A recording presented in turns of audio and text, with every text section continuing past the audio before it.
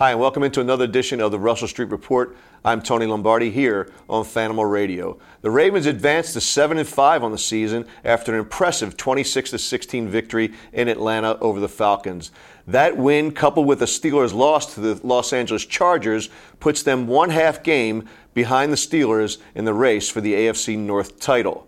The Ravens are using a formula that has worked for them in the past, most notably in 2000 and 2008, and that formula is run the football, control the clock, manage field position, protect the football, and keep it away from opponents. And so far, it's working for the Ravens with Lamar Jackson behind center.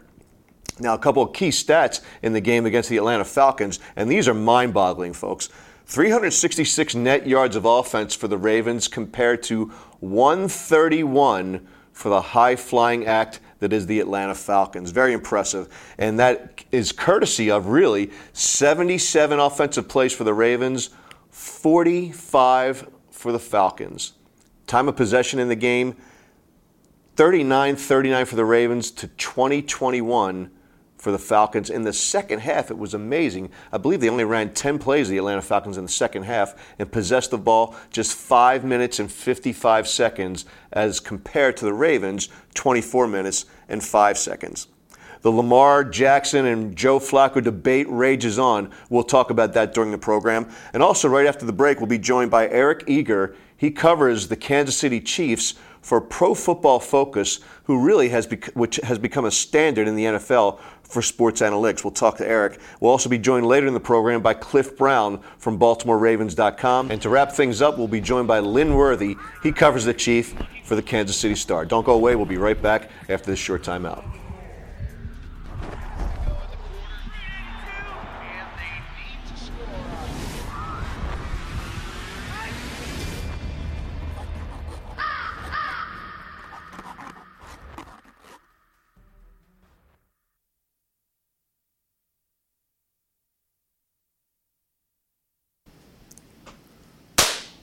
And welcome back to the Russell Street Report. I'm Tony Lombardi. Joining us now from Pro Football Focus, he covers the Kansas City Chiefs for PFF. His name is Eric Eager. Eric, welcome into the program. Hey, how's it going? How are you? Good, thanks. How are you?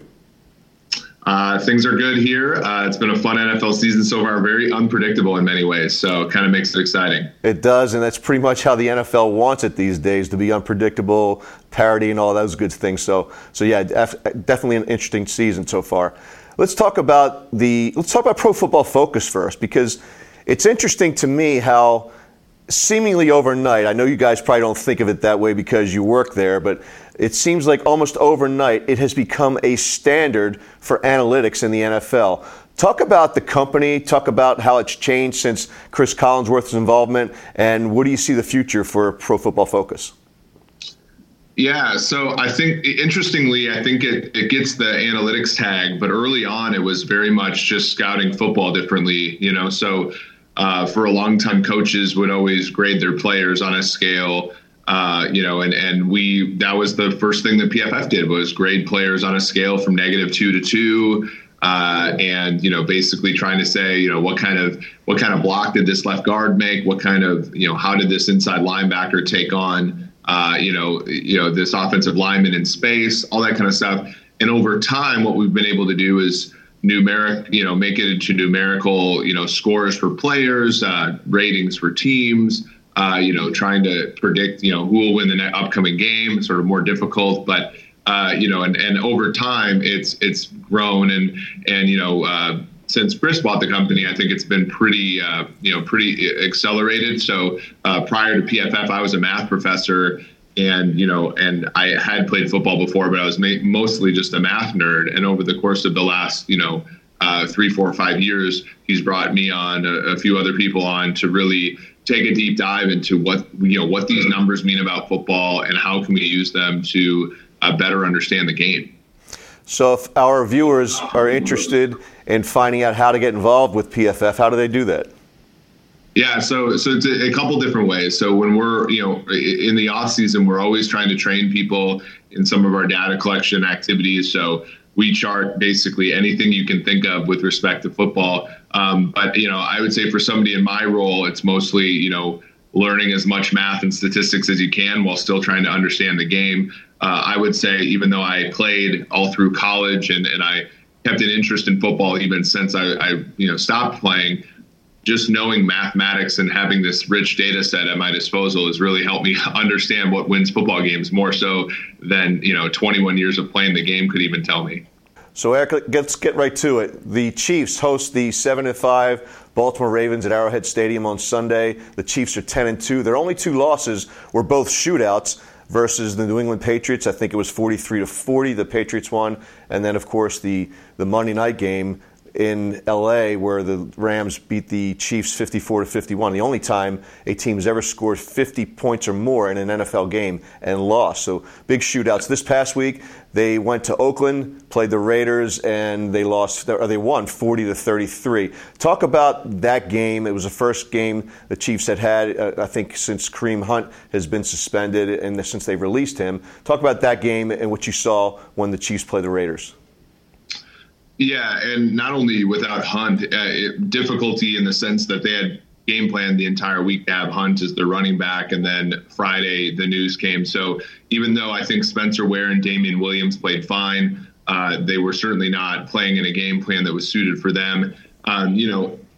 It's interesting when we're talking about the Ravens, because the running game is so integral to what they do, but running the football at the NFL level is, I would say, like a tertiary variable at best.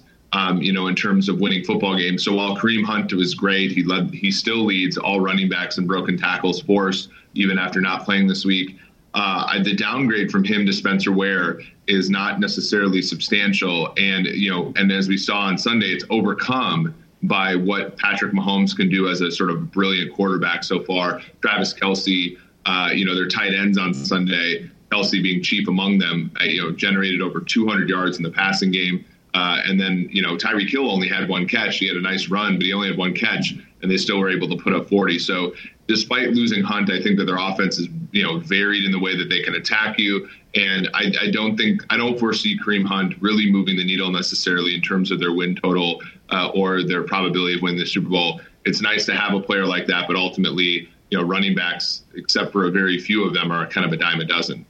That's interesting you would say that, because I looked at Kareem Hunt as a multifaceted guy, a guy who really puts pressure on a defense, and then in turn that frees up some space for guys like Tyreek Hill and Travis Kelce. No, and I think that is, I think running backs that can catch the ball for sure are going to be ones that I think add more value. And we're not saying he's not valuable. We're just saying that if you go down to somebody like Spencer Ware, who, is also kind of a low round draft pick like Kareem Hunt, you lose about a quarter of a win over the course of 16 games. So it means something. But if you were to lose Patrick Mahomes or Travis Kelce or Tyreek Hill, somebody like that, it would be worth substantially more. So, if the Chiefs were to lose one of their superstar players, it's weird to say, but Kareem Hunt is probably the most advantageous for them to lose. Travis Kelce presents matchup problems for just about every team he faces. And when you look at the Ravens and some of their, what I call the soft white underbelly for the team, they struggle to cover tight ends. Now, I know that's pretty common across the league, but Kelce arguably is the best tight end in the NFL right now. Talk about him a little bit, the special qualities he brings to the Kansas City Chiefs offense. And from your experience, what have opponents done when they've been successful, at least to contain him? Yeah, he's I think the only tight end aside from Greg Olsen to have 3 consecutive 1,000-yard seasons. He might end up setting the record for yards receiving by a tight end. Interestingly, he was a very effective player even when the Chiefs had a more limited guy in Alex Smith at quarterback. And I think that showing what he can do under Mahomes really highlights his value. Under Smith, he ran a lot of bubble screens, and he led the NFL in yards per catch after the catch among tight ends for the 4 of his first 5 years. He's second this year, but mostly because he's been able to go downfield more. And I think that he's very effective there. Honestly, teams that can shut him down, I think, need to have a safety who is sort of that multifaceted player who can cover in the slot, who can is big enough to handle him. His size and things like that. And I think the Ravens sort of struggle there because their 2 safeties are sort of more, that box. Jefferson's more of sort of a deeper guy. Weddle's kind of a box guy. None of those guys really play in the slot too much. And so if you put a corner on Kelce, it's going to be tough just because he's too big, to physically handle. And if you put a safety on him that's not used to covering, wide receivers in space, then, Kelce presents such a mismatch. So I do think that's one place where, the Chiefs really do have an edge in this one. Well, then someone's going to have to tell Kelce that it's a 4:00 game. Yeah, right. Make that happen. He's been a very nice player for the Chiefs, and he's had his moments of getting personal foul penalties and things like that. I think this year he's really abated that. So he's a superstar for sure. You are a math major. You've played the game. You're now working for Pro Football Focus. Andy Reid said something pretty interesting, at least through Chris Collinsworth on one of the Sunday Night Football broadcasts. He said that no team in today's NFL will lose games due to their inability to stop the run. Your thoughts on that? Yeah, I may or may not have given Chris that message myself, but okay. It's one of those where if you look at what correlates to winning football games, it's passing the football is first, stopping the pass is secondary, running the football is actually third. It's quite a bit down the list, and the least important variable of those four is stopping the run. If you look at last season, of the 9 teams that had allowed the worst yards per carry, 7 made the playoffs and 8 had winning records. The Chargers were third in points allowed, and they gave up the most yards per carry on the ground. So, we've seen that, I think, a little bit in Baltimore, right? They've had whether it was Ray Rice or Justin Forsett or Alex Collins, or now you have Gus Edwards, the Baltimore Ravens have been very effective on the ground in recent years, and that hasn't translated to wins, playoff appearances and things like that. Running the football is one of those things you do when you're ahead, and stopping the run is something that you do when you're behind. There are things that you don't actually do to get ahead or to get behind, and that's I think why the Chiefs have been poor against the run almost the entire Andy Reid era, and they continue to churn out 9, 10, 11, 12 win seasons. And I think it's one of those little hacks that, some of the teams have figured out and not put resources in. And some of the teams, I think, are overspending. The Ravens are almost flipping that script recently because in the last 3 games with Lamar Jackson as the starter, they've run for over 200 yards in each of those games. And it seems like time of possession has been key to the Ravens' wins. They've had so many more plays. I think they had 77 plays against the Atlanta Falcons versus 45. In the second half, Eric, they possessed the ball 24 minutes and 5 seconds to the Falcons 5 minutes and 55 seconds. So those are crazy numbers, and it's working so far, but it's worked against teams that have struggled to defend the run. Talk about that approach versus the Kansas City Chiefs. That's great. I think the number that I heard was the Falcons had something like 10 second half offensive snaps or something, and really hard to get anything done when you don't perform there. It is something. So, one of the things we have found in the running game's favor is that quarterback designed runs are one of the more effective ploys in football. And we've seen that with Carolina. Cam Newton is not the most efficient passer in the world, but where he does add a ton of value is running the football on designed plays. Lamar Jackson so far this year, he's averaging 6.9 yards per carry on designed runs to the left. He's averaging 7 yards per carry on designed runs to the right.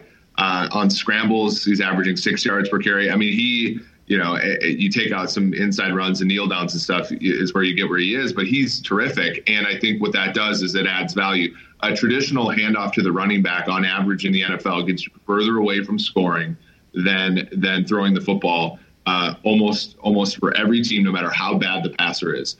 Designed quarterback runs get you closer to scoring, especially when the guy is as good at it as Lamar Jackson. So I do think you can throw some of those statistics, the heuristics out of the window when you are that good there.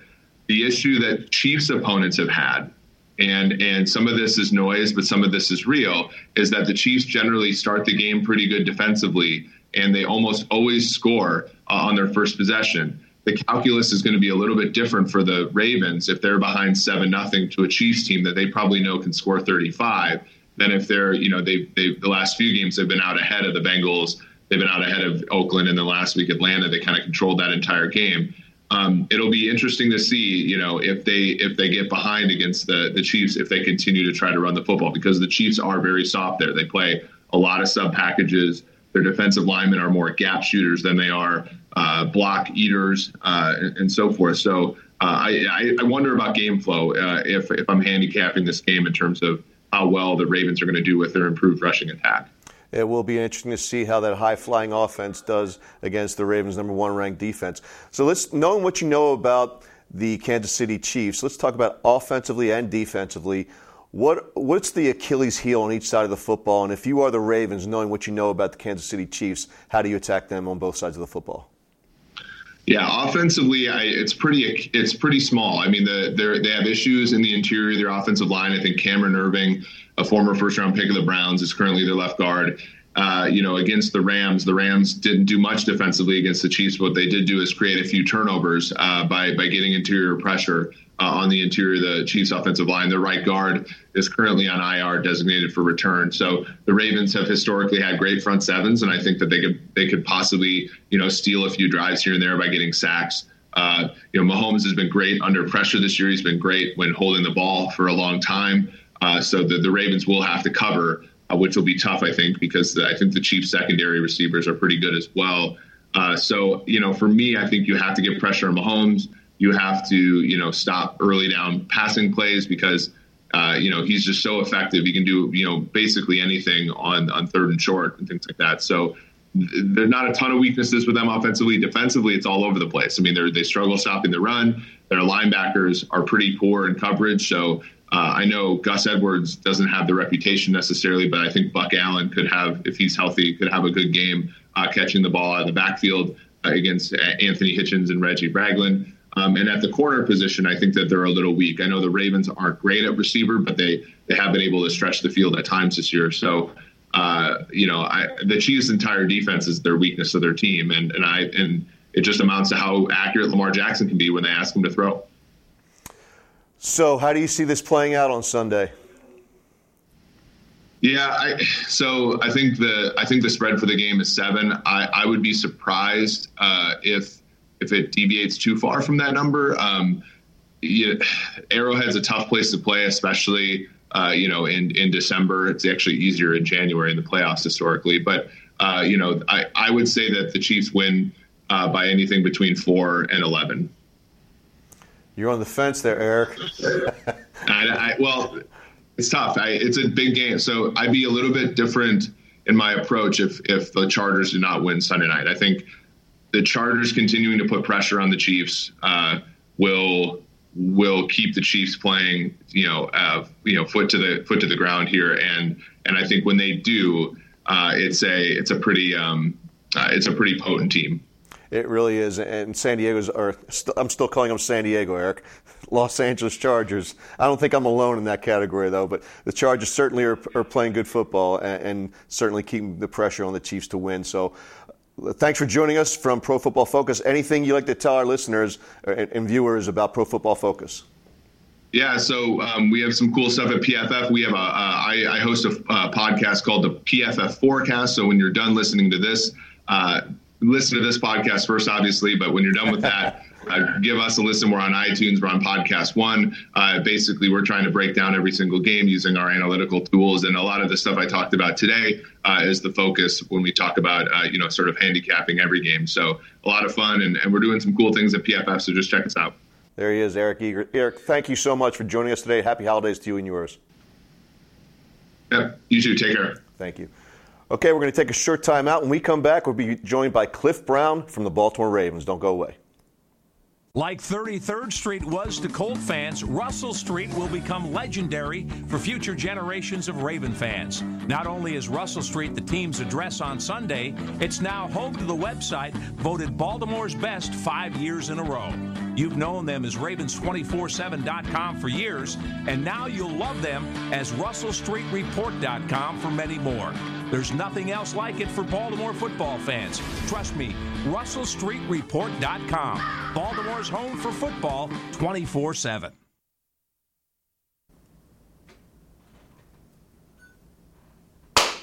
And welcome back into the Russell Street Report. I'm Tony Lombardi. Joining us now, via the Mobile One hotline. From the Baltimore Ravens is Cliff Brown. Cliff, welcome into Russell Street Report. How are you? I'm fine, Tony. Thanks for having me. How are you? Hey, my pleasure. I'm good. Hey, Cliff, I got to ask you, from the Ravens castle, and from my position from afar, I'm looking at this Lamar Jackson versus Joe Flacco as almost like a political divide. It seems like you've got the Democrats and the Republicans, and you've got those wanting Lamar Jackson and Joe Flacco, and there's no in between. What's going on out there? I don't think it's that bad, Tony. As far as the team is concerned, I think that winning is obviously the bottom line. Absolutely. So that I think that has to be kept in perspective and should be kept in perspective with fans as well. I mean, obviously, there's going to be debate about the quarterback. It's the most important position, and you've got two guys who have such contrasting styles.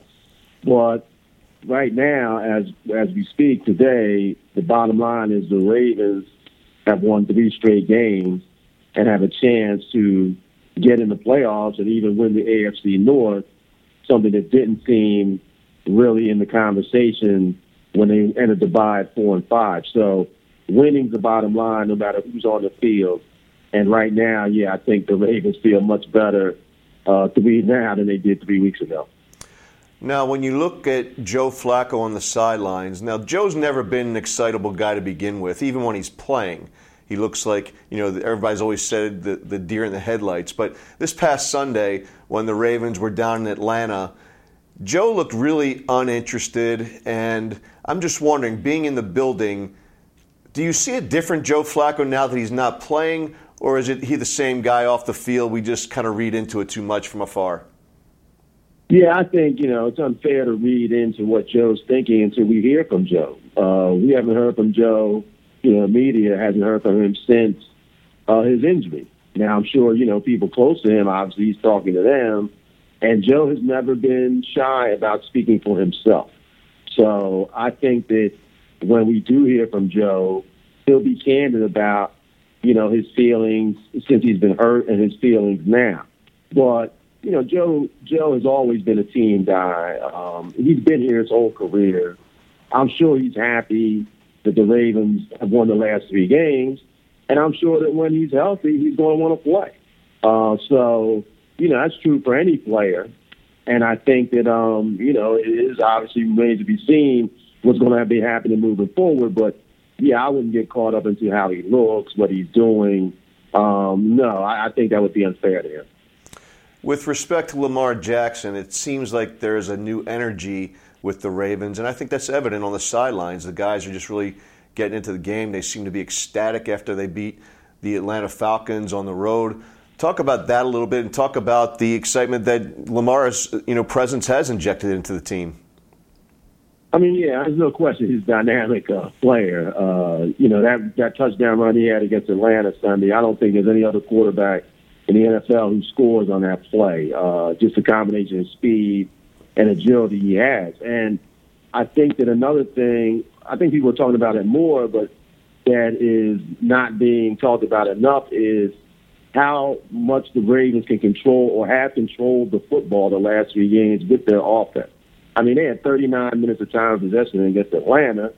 When your defense, and they do have a good defense, only has to play 21 minutes on the clock, that has a huge impact on how they can perform as well.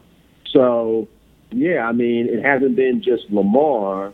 It's been the effect on the running game. Obviously, the way Gus Edwards has run the last 3 weeks.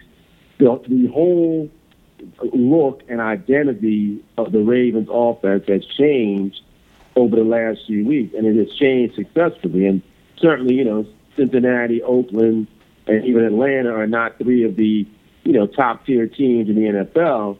But we're about to get a look at, how they're going to do against one of the top teams in the NFL, which is the Kansas City Chiefs. And if you can control the football against anybody, it doesn't matter how good the other team's offense is. I've never seen, Patrick Mahomes or Phillip Rivers or any quarterback throw a touchdown pass from the bench. And that's where the Ravens offense is keeping the opponent's offense on the bench. Yeah, the players are different. but the formula seems to be the same as that formula that the Ravens used back in 2000 when they had that stretch run, Cliff, where they just possessed the football, they wore down opposing defenses, they tried to play mistake-free football, and that's certainly something the Ravens could clean up from this past week against Atlanta. But, it's a formula that's worked in the past, and maybe it's going to work going forward. I think that's an excellent point, Tony. It worked in 2008 when Joe Flacco was a rookie quarterback. That's true, too. I mean, a running game is always a quarterback's best friend, particularly for a young quarterback. And, obviously Lamar, needs to develop as a quarterback. We have a 3-game sample window of him as a starter. So this is not the beginning. This is the beginning, not the end of whatever he's going to be as a quarterback. But certainly the running game helps him. Obviously, he's a part of that running game. But there isn't a pressure on Lamar Jackson right now to throw for 300 yards and 3 touchdowns. The Ravens can win without him doing that. Now, again, he has to develop as a passer and he has to develop as a pocket passer. But, yeah, he doesn't have to come in. If they're going to continue to run the football like this, he does not have to come in and throw for, 300, 350 yards. So the fact that his passing numbers don't look as good as, Joe's would or other quarterbacks isn't really as relevant as long as they can run the football the way they have been. We're speaking with Cliff Brown from BaltimoreRavens.com on the Mobile One Hotline. Cliff, talking about the passing game and Lamar Jackson's, I guess that you could call them shortcomings right now. He's a work in progress. There was a play against the Falcons where he overthrew John Brown, who was wide open. He probably overthrew him by like 8 to 10 yards. Do you think that as this plays out and the running game becomes more and more a part of who the Ravens are, and they de-emphasize passing, particularly when they're in the lead, do you think there's a chance that there might be some discontent amongst the receiving corps? Well, if he continues to miss guys who are wide open on a regular basis, certainly that could happen. But I think that, what's going on is players know that, as you mentioned, he is a work in progress. And I think that at this point, they're willing to live with, some of the overthrows or misthrows because it's offset by what he's giving them on other plays. He is making some good throws. Frankly, the receivers have to help him out when he does make good throws. I mean, he also had a couple of drops Sunday that hurt the Ravens. So, yeah, Sunday, I think, was his most quote-unquote shaky game as a quarterback. You can't put the ball on the ground 3 times in 1/2.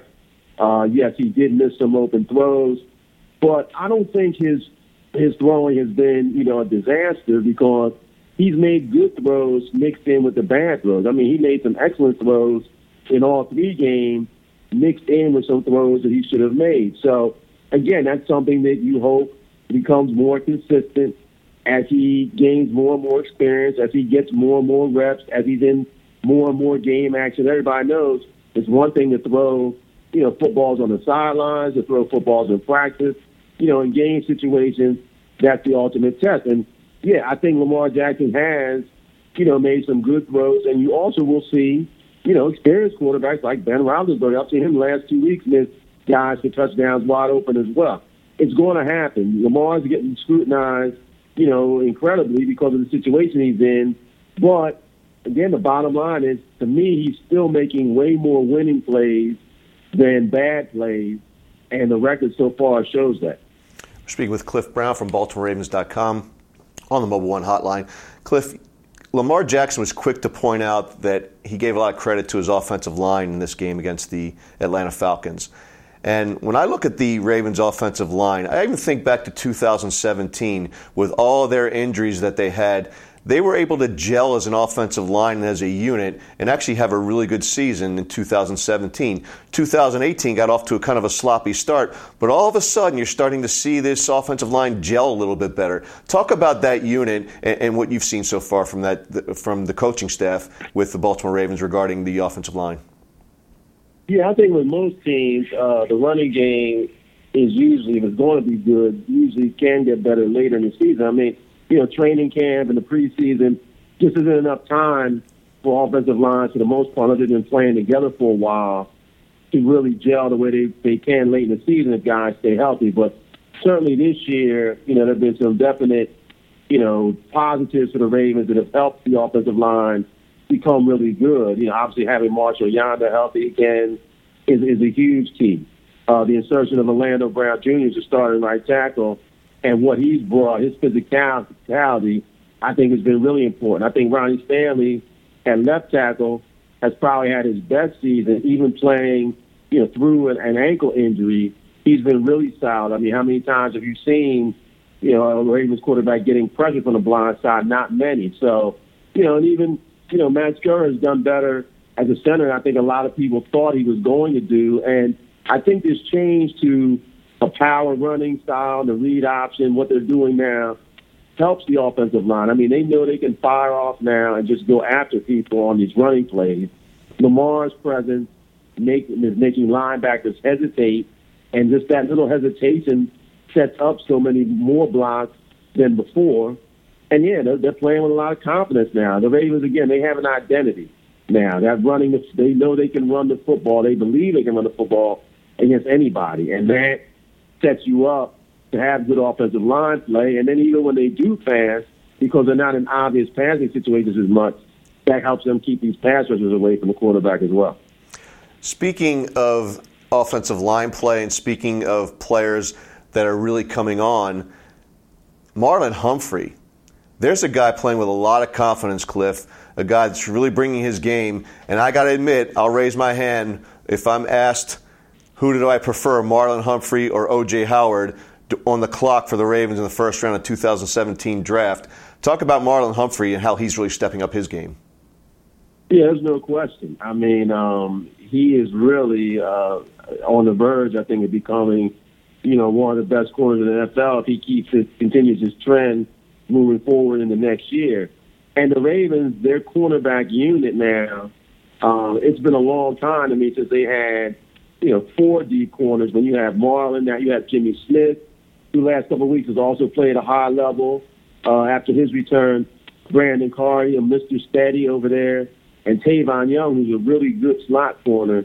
I mean, that's 4 guys they can put out there and don't feel bad about whatever matchup another team tries to throw at them. So that allows them to do so many more things, cover opposing offenses in so many more ways. They're not only getting sacks when, guys up front are beating the man in front of them, they're getting coverage sacks now because these quarterbacks are having to hold the ball longer than they want to because the coverage is so good. So, yeah, Marlon, going into his own has been a huge key, but all those guys are helped by playing with each other. I mean, Marlon, Jimmy, Brandon, Tavon, they're all holding up their end. So, again, that allows Wink Martindale, the defensive coordinator, to do so many more things because he feels very confident those corners are not going to give up big plays. The one guy missing from that defensive secondary, Cliff, is Derwin James. The Ravens had an opportunity to take him, but they moved back in the draft. They ended up taking Hayden Hurst. Talk about Hurst so far, because when you look at the 2 young tight ends that the Ravens have, clearly the most productive has been Mark Andrews. Yeah, I mean, there's no question that, as the number 1 pick, Hurst was the guy expected to be, the most dynamic player at the tight end position, and that hasn't happened for him yet. Mark Andrews has played extremely well, I think, as a rookie, and has given them a boost. And obviously, Nick Boyle's a heck of a blocker, which becomes even more important now that they've gone to the style offense that they've had. Max Williams, he's had his moments as well. Hurst, he seems like he really got thrown off by, that foot injury he had in the preseason. During training camp, he looked terrific. Every practice, he was, flashing. But since he's been hurt and has returned, it has been more of a struggle for him. So, the Ravens have to hope that, as happens with a lot of rookies, that he'll get his feet wet and shake it off.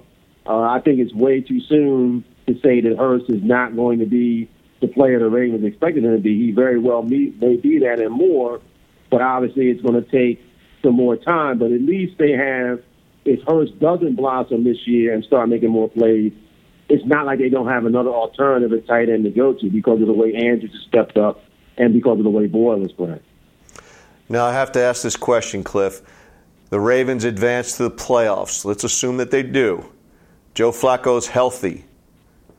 The matchups are such that Joe should play, do you think that they'd be bold enough to shift gears and hand the ball back to Joe Flacco? Well, there's so many hypotheticals that could go forward. I wouldn't rule out anything, and I don't like to give riding the fence answers, but I wouldn't look for something as dramatic as, say, if Lamar starts the rest of the way and goes into the playoffs as the starter. I wouldn't think that he'd be on a quote unquote short leash situation that if he had a bad quarter or a bad half that they would turn to Joe, but you just never know. I mean, it's not like the Ravens cannot win with either. You can win games with Joe Flacco. He's won a Super Bowl. He's been an MVP of a Super Bowl. He's won multiple playoff games on the road. He's won in places like Pittsburgh and Kansas City and New England in playoff games. So you can win with Joe Flacco. It's a much smaller sample size of Lamar, but obviously you can win NFL football games and Lamar Jackson is your starting quarterback. So I just think that, Coach Harbaugh has handled this in a way that week to week we're going to try and put the best team forward on the field that gives us a chance to win. The last 3 weeks has been Lamar. I would think at this point, indications are that it certainly could continue to be Lamar moving forward, but I don't think that John feels that you can't win with any of the three quarterbacks he has. And if he feels that at a particular situation that this guy needs to play or that guy, then that's the move he's going to make, because I don't think he's afraid to do whatever he thinks needs to be done for the Ravens to win. Speaking with Cliff Brown from BaltimoreRavens.com. Last question for you, Cliff. This is sort of a two-parter. Do the Ravens make the playoffs, and do they win the AFC North? Well, I hope the answer is yes and yes. I think they do make the playoffs. I like the way they're playing now. Obviously, the schedule, everybody knew the schedule was going to be tough going down the stretch.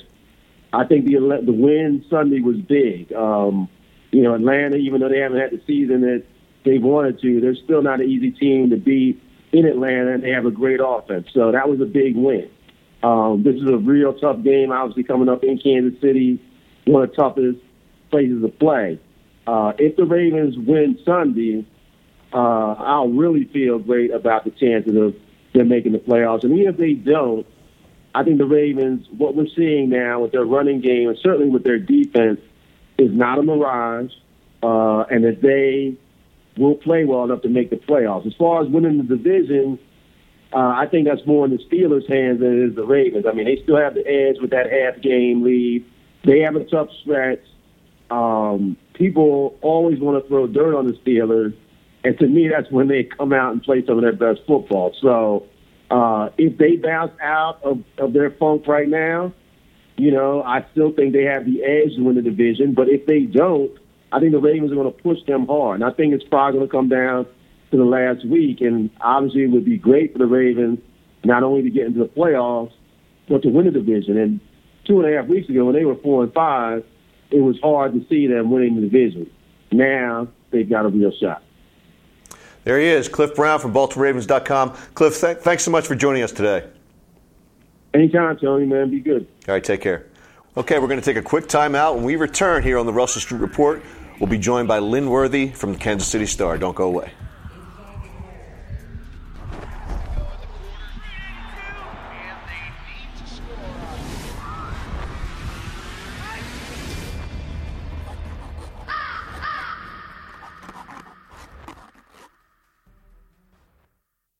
Hi, and welcome back into the Russell Street Report. I'm Tony Lombardi.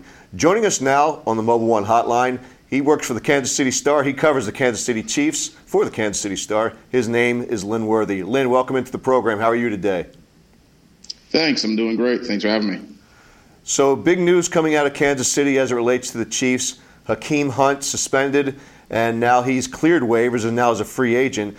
Talk about that impact on the team, Lynn, if you could, in terms of how it may affect the team on the field, if at all, or if it's affected the team at all in the locker room.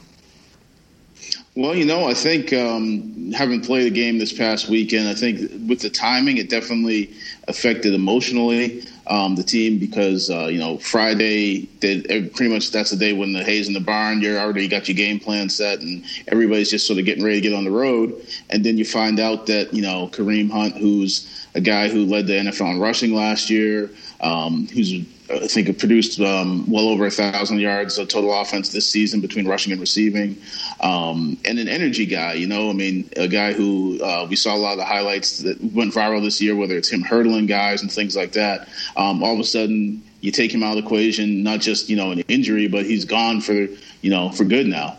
So I think that hit some guys emotionally, and obviously they as all football guys say, next man up and you push forward. Mm-hmm. But I keep thinking back to earlier this season, he had stood in front of his locker after a game talking about, him and Mahomes being in the same draft class, being guys who had the conversation as rookies about how they wanted to take over the Chiefs kingdom, as they like to call it out here. And now all of a sudden, he's gone. Has it affected Mahomes at all? I think he hasn't really let it show. Obviously he talked about, that they were close, and he still talked to him after, after the team released him. But he's going to go out and play. I think, even a game that was a little bit of a rough start against Oakland, he still had 4 touchdowns, didn't commit a turnover, just shy of 300 yards passing. So, I'm sure it affected him mentally, emotionally, but he still went out there and performed and made plays. And when I say made plays, I mean stuff that wasn't just throwing open guys, but had to make things happen. He did that. So I think the interesting thing, or one of the interesting things on the football field, will be how they adjust and how this offense has to adapt a little bit without him in there, and how they sort of make use of the strengths of the running backs that they will have on the field. Here in Baltimore, there was a similar incident with Ray Rice a few years back. And, Ray Rice explained to the team what went down. The team didn't see visual evidence. And then when visual evidence surfaced, everything changed. It was almost as if the Ravens didn't want to pursue that visual evidence, Lynn, and they never really, you would think that given the resources of a team in the NFL that they could dig in a little bit more, but sure enough, TMZ did the digging for them and turned up the video just as they did with Hakeem Hunt. Do you think it's a situation, because I blame the Ravens a little bit for not digging into that with Ray Rice a little bit more, but do you think it's a situation in Kansas City that they really didn't want to find out what Hakeem Hunt did back in February? Well, everything that we've found, that we've been told and through our reporting here, has been that the Chiefs, they, as soon as the incident, or they were aware of the incident, they sat down, they got in touch with him and talked to him about what happened. Obviously, there were police reports that were available. And then as far as the video, what we've been told was they were pursuing the video, and then were told by the league to stop because the league was, the procedure is the league handles that. So you sort of try and eliminate, at least in theory, bias from the team. And so the league was the one who was, handling the investigation and told them to stop pursuing the video. So, and I think the fact that the release, them releasing Kareem was, clearly they stated the fact that he was untruthful with them was the impetus for the release, because clearly, they thought that they knew what was going on. As far as they knew, the league had investigating or wasn't investigating, and they didn't think anything was going to come from this. For the owner, Clark Hunt, to sit out there in training camp and say that, they felt like it was more of a thing where he just had to be more careful about who he was around to make better decisions, and that he was going to make better decisions, and they didn't expect discipline from the league. I think they felt like they had an understanding of what had gone on and the league was handling it. So for this to come out, I think it really hit them off guard. And I don't think it was because they didn't want to know. I think it was because they thought they had a feel for what had happened and that things were going on, were taken care of by the league. So maybe it's a question of the league not wanting to know, and maybe that was the case with Ray Rice, and maybe it was the case with Reuben Foster, who finds a job with the Washington Redskins, claimed off waivers. Do you think Hakeem Hunt ever finds another job?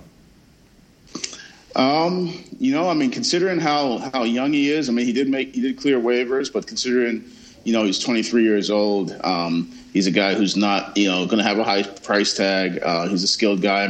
Just as far as from a football standpoint, obviously, there's no defending his actions.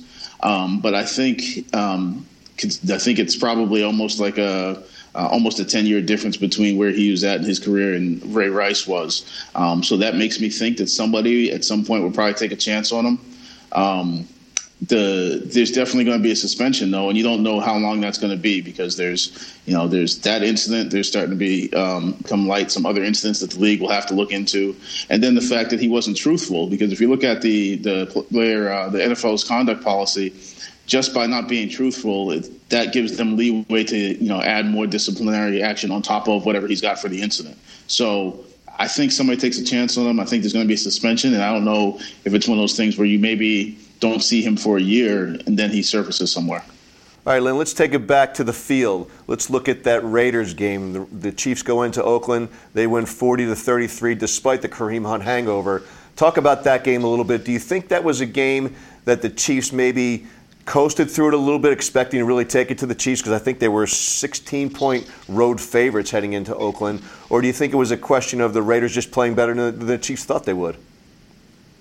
I think it was more the Raiders playing better than you probably would have expected, just by looking at their record and what they've done this season. I think there was, clearly some of it was different personnel because of, the Chiefs not having, obviously, Kareem Hunt, not having Sammy Watkins, who was out with an injury. And the Raiders did a good job defending Tyreek Hill, who's, been one of the top receivers in the NFL this season. So the Chiefs had to lean a lot on that Mahomes, Travis Kelce connection. Kelce had a career day and really carried them. It's funny because around here we were talking about the game just seemed offensively like the Chiefs struggled and were disjointed and out of sync and however else you want to say it. And they scored 40 points on the road. So I think going forward, you expect that offense to get back clicking once they get time to game plan with the running backs that will be in there, Spencer Ware and Damian Williams. And then also, ideally Sammy Watkins comes back in the next week or two. So I think the offense will pick back up.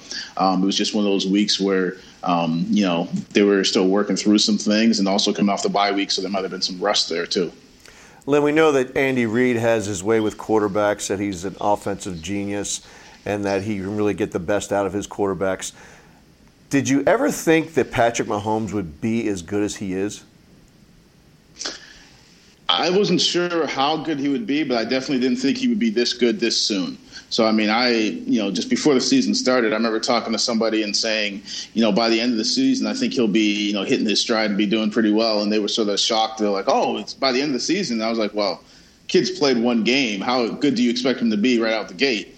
And then he comes out the gate and is about as good as anybody's ever been coming out of the gate. So right. I didn't see that coming. And, and the thing that really stands out is, or a couple of things that stand out is, one, his ability to make plays off script, whether it's, that left-handed pass from the Monday Night Football game or the touchdown pass where it seems like he covered every inch from sideline to sideline before throwing it to Chris Conley in the corner of the end zone. That, and there's the arm strength. And then the other thing is just when, he seems to be able to bounce back. He's had games where he's had tough stretches, tough halves. The New England game, they were down. He threw 2 first-half interceptions, and then he comes back, and he's, and they couldn't stop him in the second half. And if not for a field goal on the last play of the game, that's a tie game. He's been pretty unique, pretty special. He's still obviously early in his career, but he's the fastest guy in NFL history to 4,000 yards passing. So he's doing a lot right now. On the other side of the football, the Chiefs have had some struggles on defense and against the Oakland Raiders. After a miserable game against the Ravens in Baltimore, Derek Carr had a passer rating of 123.2, and then the rushing attack, which was then the 23rd ranked in the league, they run for 171 yards. Talk about the Chiefs' defense as it stands today. Yeah, the main thing with the defense, I think, has been just it hasn't been consistent enough. There's been times where they've been able to hold up pretty well against the run, and then times when it seems like they can't stop teams. They've had stretches where they've held teams to it was a couple games back before the Rams game, they'd held about 3 or 4 teams in a row to I think it was 20 points or less, or right in that ballpark. So they were holding their own, but then the Rams game obviously is 54 points. And some of those were offensive touchdowns or touchdowns that were given up by the offense to the opposing defense. But it's been a lack of consistency. They're starting to get some guys back. Eric Berry could be back.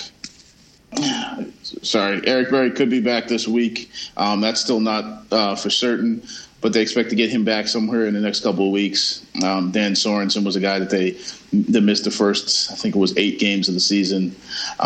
So they've got some talent. It's just a matter of consistently being able to play as a unit. I mean, this last game against Oakland so it demonstrated that, where they had shut down Oakland throughout the first half. Oakland puts together a drive at the end of the half, scores a touchdown, and then in the second half, Oakland scored on all but one possession, either touchdowns or field goals. So it's a matter of putting it together, I think, for them. Lynn, you mentioned earlier Travis Kelce. What do you do to stop this guy besides tying his hands and his arms together? Well, you've got to devote multiple people to him. I mean, that's one of the things that the Chiefs have really thrived on this year is making you make tough decisions on how to cover people. Because you got Tyreek Hill, who's probably the fastest guy in the NFL, and then you got Kelce, who's been a mismatch for safeties, linebackers, and corners all season. So you've got to devote multiple people to him. Or if you just had sort of a unique guy who you feel like can match up with him, then try your luck that way. But, I mean, he's one of those guys who just is a problem because of his size at 6'5", and I think they list him around 260. He's got speed and quickness, and he does a lot of damage after the catch. So he's a guy who catches it, and he's not just you get it to his hands, and he's going to fall down right there. You're going to just be able to get him down easily. We've seen him this year make cuts and go past defensive backs. So, I mean, it's a challenge. It's something that, it's one of those things that sets him apart. Plus, I've heard opposing coaches say you have to basically treat him like a big wide receiver, not just because of his skill set, but because how they line him up all over the field. Right, and you mentioned before he's a mismatch sometimes for corners as well. And it made me think of when the Denver Broncos, when they had Aqib Talib and they played the New England Patriots, they would match up Talib against Gronk. And it seemed to work out in certain situations. Has anyone done that with Kelce so far this season? I think that, the Patriots game I don't think he had as great a game. And I know one of the things they did there was, they did devote multiple people, but they tried to make sure that they jammed him a lot at the line of scrimmage to keep him from getting, clean releases. And I think that was one of the things to just sort of throw timing off. And I think he even mentioned, I think maybe it was the week after, about how, he got bumped just about every play that he tried to get off the line of scrimmage. And now, obviously, the Chiefs can move him around and sort of help with their release. But I don't know that there's been a matchup where, they've just devoted one guy to him and been able to sort of live with that. I think the teams that have tried to do that have sort of suffered the consequences.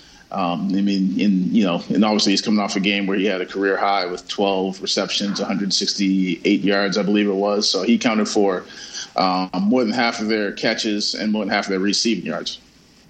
Filling NFL stadiums has been a problem for teams across the league, and you see it every time you turn on the TV, except when you turn on a game that includes the Kansas City Chiefs playing at Arrowhead Stadium. Talk about that home field advantage at Arrowhead. Yeah, I mean, they like to claim about how it's been recorded as the loudest place, one of the loudest places in the NFL. And this year, I think with the excitement of Mahomes, because, it's been, 30 plus years since they actually had a quarterback that they drafted in the first round who's been their guy. I think that alone, the excitement behind just having a quarterback they call their own, the fact that they were coming off a successful season last year, not successful in the playoffs, but, overall, and the fact that they felt like they had weapons. I mean, you knew that they had Tyreek Hill, they had Travis Kelce, they signed Sammy Watkins, Kareem Hunt, who obviously isn't there anymore, but was coming off a rushing title. I think there was a lot of that. And then they start their first 2 games on the road, 2 big wins. Mahomes starts to build momentum. So once they first got here and played a game, I mean, it was one of those. It was one of those days where you could barely get into the parking lot. I think it took almost an hour just to sort of navigate through there to get into the stadium pregame. So yeah, I think the fact that and the fan base here is obviously a big has been behind the Chiefs for a long time. I think there's a sense of the excitement that Mahomes brings, that there's a sense that, they could have something special this season.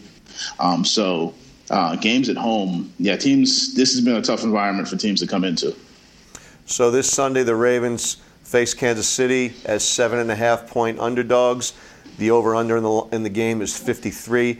Do you see a situation, or could you envision a situation where the Ravens could steal a win in Arrowhead?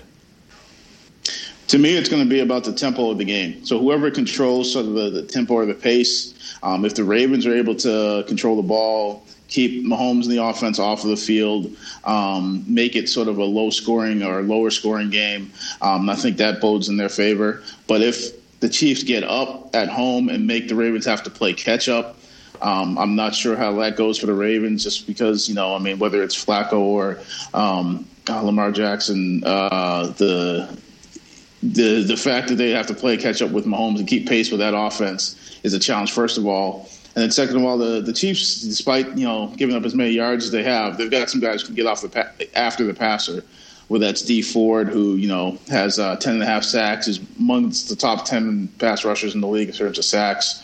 I think Pro Football Focus has him as the top edge rusher in the NFL so far in terms of pressures. Chris Jones is another guy who's in the top 10 in sacks in the NFL. And then Justin Houston's missed a few games this year, but he's back healthy now, and he's a guy who's proven pass rusher off the edge too. So I think the tempo of the game is going to decide the outcome in a large part. So Linworthy, what's going to happen? Who wins the game? Well, I'm going to have to. I guess I'll have to stick with the Chiefs. I think the last time I picked against them was the first game of the season, and I looked like a fool. So I've just sort of gone with the rest of the way. Because you say, they're not going to pull this one off, and then Mahomes comes out there and, was the talk of the NFL, and he's sort of been the talk of the NFL ever since. So, with that offense playing at home, it's hard to pick against them. I haven't really thought of a score, but I guess I'd probably give the Chiefs probably a 2-touchdown edge at home, but I'm not necessarily real good on the predicting. Nor am I. I've predicted against the Ravens last week. I'm predicting that the Chiefs win this one 31-20. So we'll see how it goes. It's going to be an interesting game nonetheless. Yeah, it'll definitely be interesting. One of the top defenses statistically in the NFL against one of the top offenses. So if nothing else, that matchup will be interesting to see how it plays out. So there he is. Lynn Worthy covers the Chiefs for the Kansas City Star. Lynn, thanks so much for joining us. Thanks for having me. And that's it for the Russell Street Report today on Fanimal Radio. Special thanks to Eric Eager from Pro Football Focus, Cliff Brown from BaltimoreRavens.com, and Lynn Worthy from the Kansas City Star. Be sure to subscribe to Fanimal Radio on iTunes and YouTube. You can check us out on FanimalRadio.com as well. On behalf of all of us at Russell Street Report, thanks for tuning in, and please join us again next week when we recap the Ravens at the Kansas City Chiefs. Have a great week, everyone.